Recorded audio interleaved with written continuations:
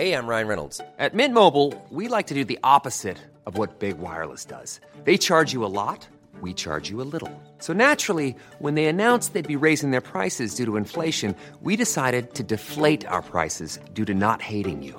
That's right. We're cutting the price of Mint Unlimited from $30 a month to just $15 a month. Give it a try at mintmobile.com/switch. $45 up front for 3 months plus taxes and fees. Promo rate for new customers for limited time. Unlimited more than 40 gigabytes per month. Slows full terms at mintmobile.com.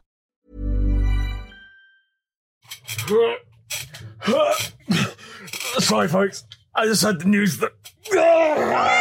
Sorry, Cat. So, yeah, the F1 entry list for 2024 has been dropped, and I don't really care about the AlphaTauri name still being there. Because we all know it's not a done deal yet, they seem to be dragging it out for some reason. So for now, I'm still going to call it Insert Your Name Here, Racing Bulls, Insert Your Name Here, this is a cool spot. But this is not the issue that I have with this entry list. It's this thing. This is terrible! The Stake F1 Team Kick Sauber team.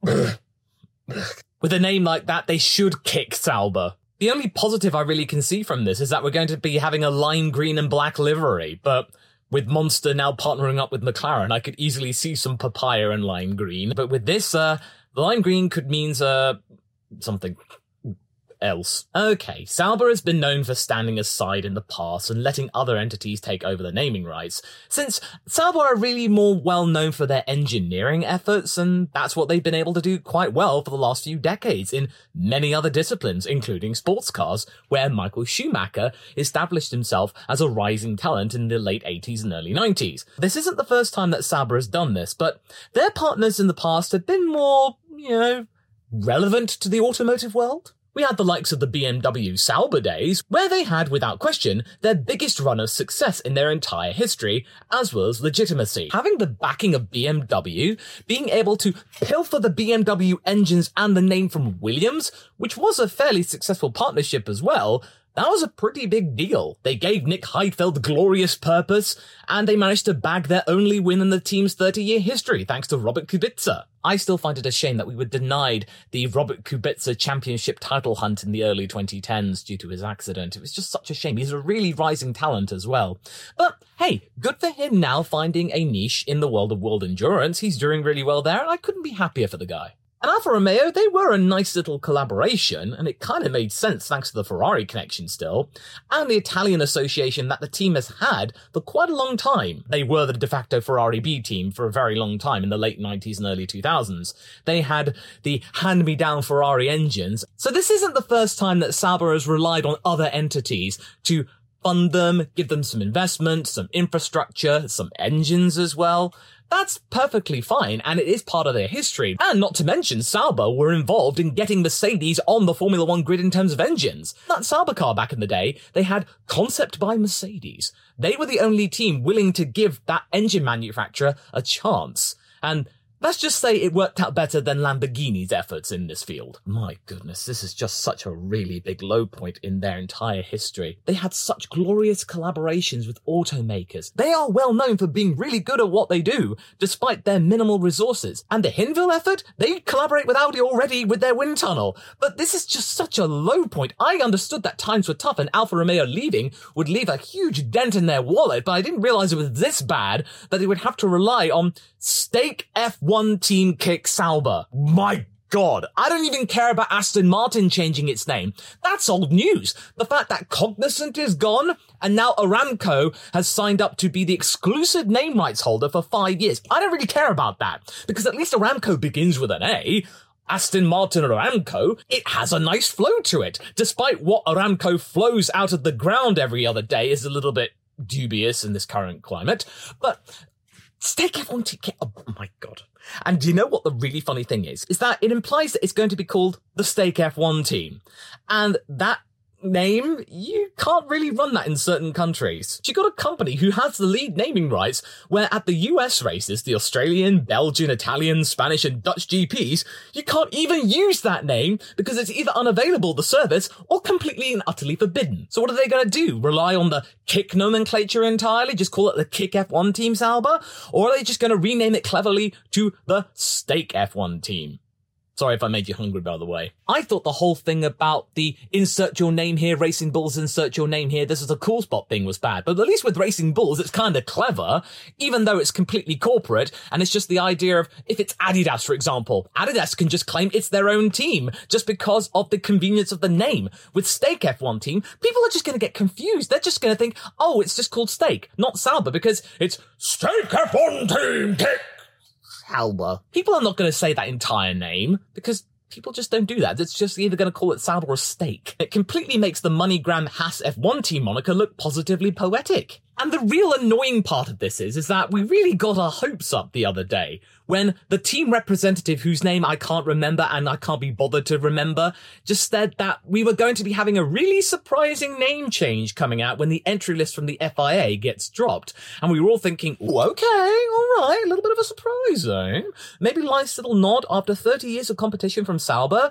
Maybe a nice little partnership with the likes of classic partners like Petronas, maybe? Considering that Mercedes are losing sponsors left, right, and centre right now, again, that monster deal to McLaren, that's a big deal. They might have gotten Petronas back, considering that they were long-term partners and got Petronas, the Malaysian company, into Formula One in the first place. Maybe it might have gone back even further in their history. The likes of Tissot or Tissot, the Swiss watchmaker, one of their first big sponsors. But no. The only surprise is that I can't unsee this now.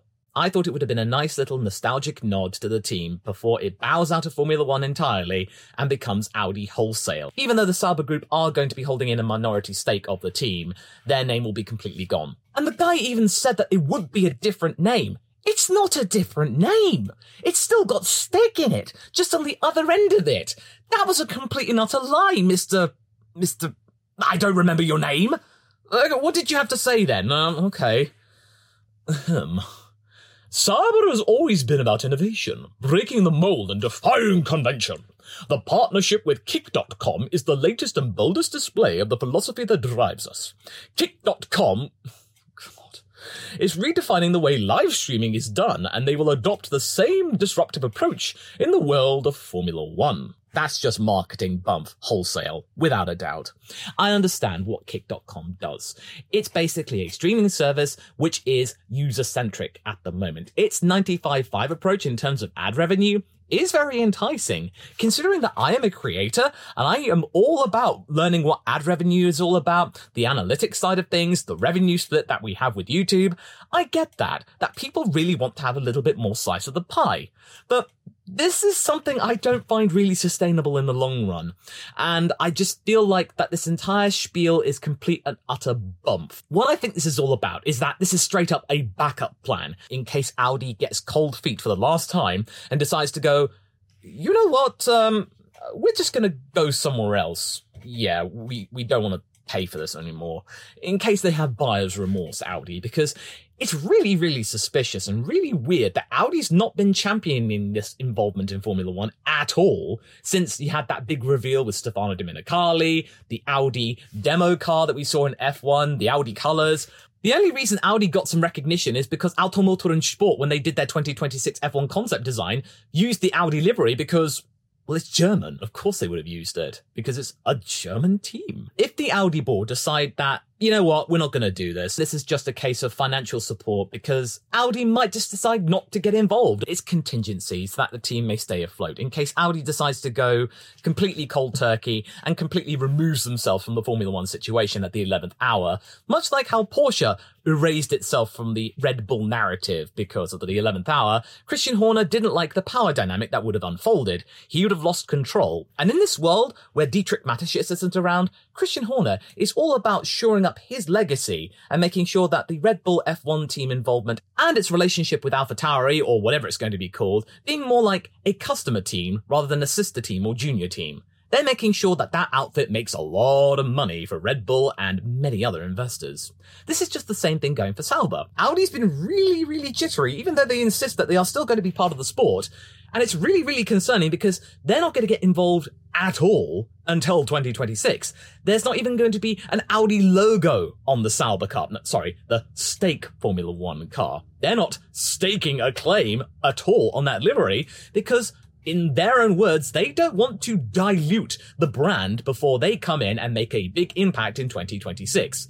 Well, you already made a big song and dance about it a couple of years ago with that show car, so I think maybe you shouldn't have gone that grandiose, but maybe a little bit more than General Motors' involvement being confirmed and then Formula One completely ignoring it because, hey, they don't like Andretti and General Motors, the Formula One group. But either way, I just feel like this is just a case of, hey, let's just make sure we've got money in case Audi pulls the plug at the 11th hour without us knowing, and then we've been completely left on our bums. And then they're not even releasing the car at their Hinville base like all the previous entries. They're doing it in the UK for some reason. I'm not really quite sure about why. If anyone can enlighten me as to why they're doing it in the UK, leave it in the comments, but seriously, this name is probably one of the worst names I've seen in a long time, if not ever. At least many other weird names that can be attributed to either the team principal or it's some kind of spiritual connection to a location. And why can't we just have names like Minardi, named after the guy who founded it? And it just sounds so right. Andrea Moda, even though that team was absolutely horrible and shouldn't have been in Formula One, it still sounded nice. Andrea Moda. Even Sauber has some nice connections to Central European motorsport. But no, we've just got Stake F1 team, Kick, Sauber. And Kick.com's even bought the naming rights to the car. It's the Kick Sauber C44. Really? Really?